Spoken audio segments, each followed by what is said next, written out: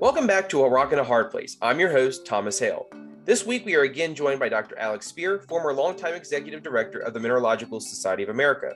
Dr. Speer is an MSc Fellow and the Secretary-Treasurer of the Geological Society of America's Mineralogy, Geochemistry, Petrology and Volcanology Division. Following our previous discussion on Dr. Speer's work in mineralogy and the different methods of mineral extraction, today we're going to talk about the geopolitical competition for mineral resources and why minerals matter so much in modern society. Our team would like to note that this conversation was recorded before the Russian invasion of Ukraine. We hope to speak to Dr. Speer about how the current situation will impact global mineral security and global supply chains at a later date.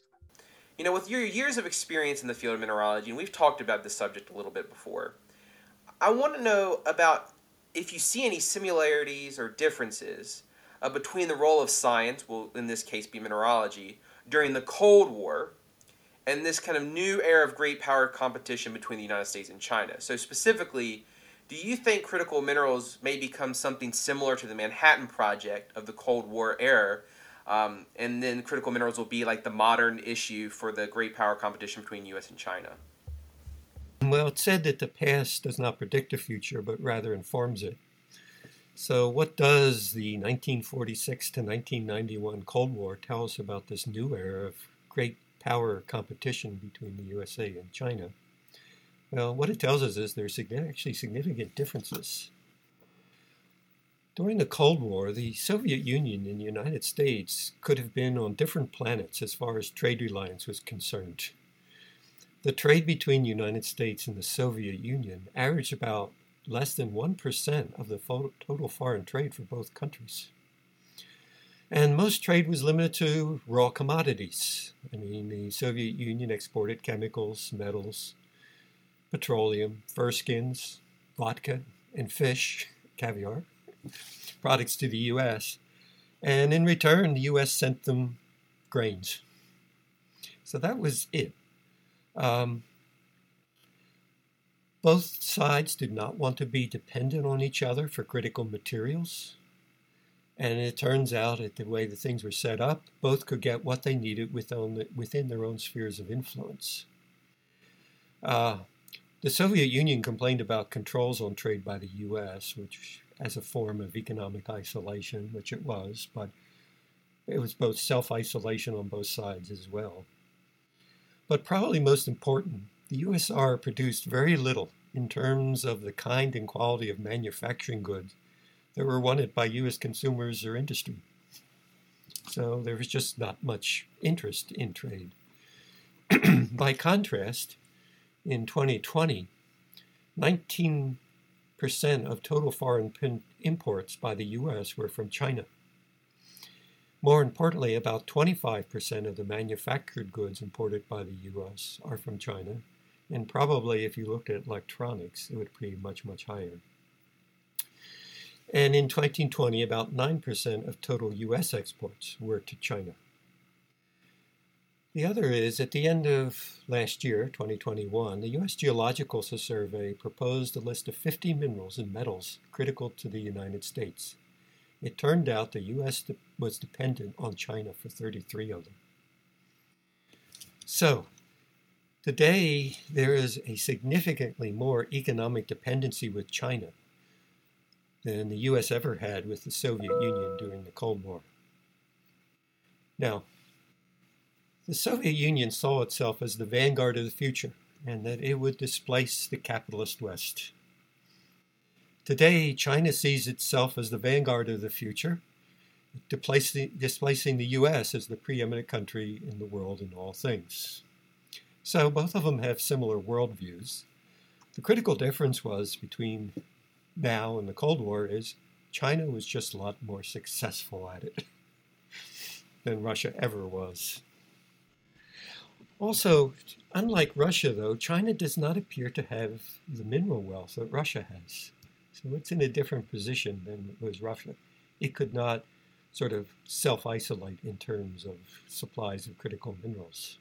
What other differences do you see between the Cold War Soviet Union and contemporary China when it comes to control of resources and technology? Now, the other sort of things that happen today that did not happen during the Cold War are a number of things that China is doing. They are restricting market access. In other words, restrict market access to their own markets. They have forced technology transfers. If you want to produce something in China, you have to produce it there and also share all the technology with it. China generally has weak enforcement of intellectual property rights of others. They also have preferential treatment of state-owned enterprises and China companies. So when there is a shortage of, let's say, critical minerals like rare earths, their explanation is, well, we produce all these rare earths and we prioritize our own companies first. So the rest of the world is left behind. They also have discriminatory regulatory requirements. They have singularly unique national standards, mostly to exclude materials of others. China is becoming the main power in Africa and Latin America. It's acquiring ownership of resources and production, means of production. It doesn't involve very much of the local population at all. It tends to import its own users and move the material back to China for processing. That's why 80% of the lithium that's produced in the world is shipped back to China and then further processed in China itself. So the other thing that China has done is, of course, their Belt and Road Initiative. So this actually provides the needed infrastructure in various countries in the world, but most of it's geared towards connecting the ownership or the mines and the production facilities that it owns there.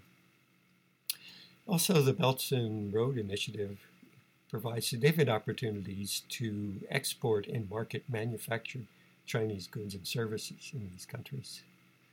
So bottom line is, the words may be different, but in many ways, the Chinese goals are similar to the colony and empire building of earlier centuries by the European powers in Africa, Latin America, South Pacific, and Asia.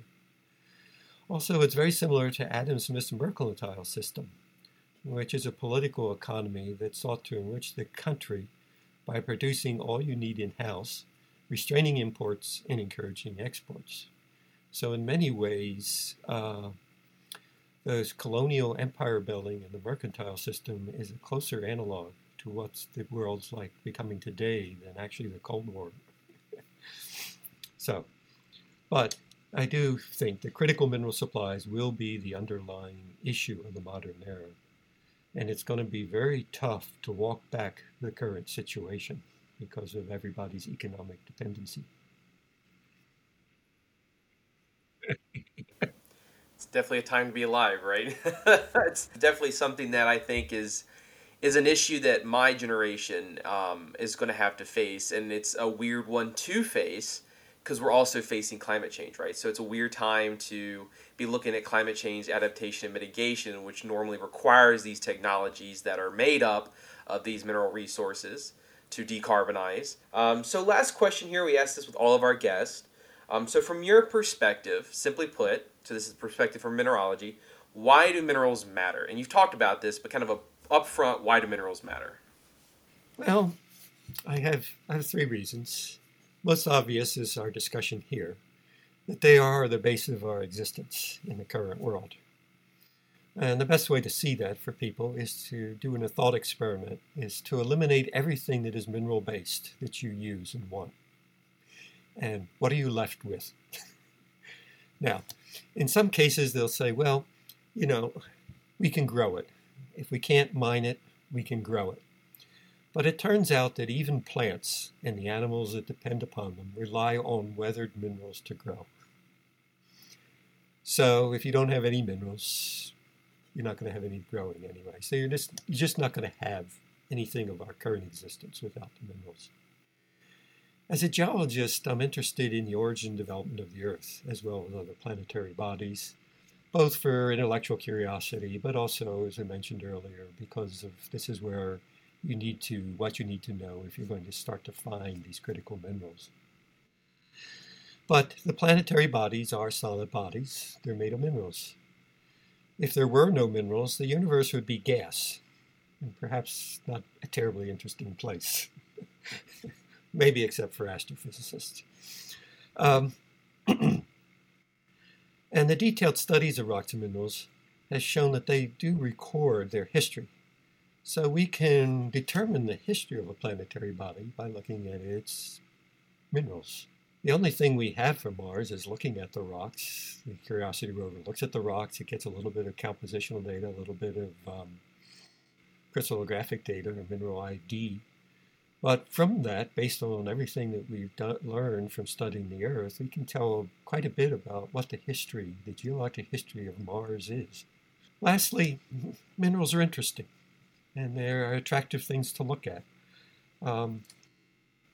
This is evident by the large numbers of the general public that will visit a mineral museum, will attend a mineral and gem show. So a number of them will collect minerals, a lot of them wear minerals, and a smaller number belong to local and national mineral clubs. So it's one of the few sciences, other than perhaps biology, botany, or bird watching or so, that you have a following of the general public in the science.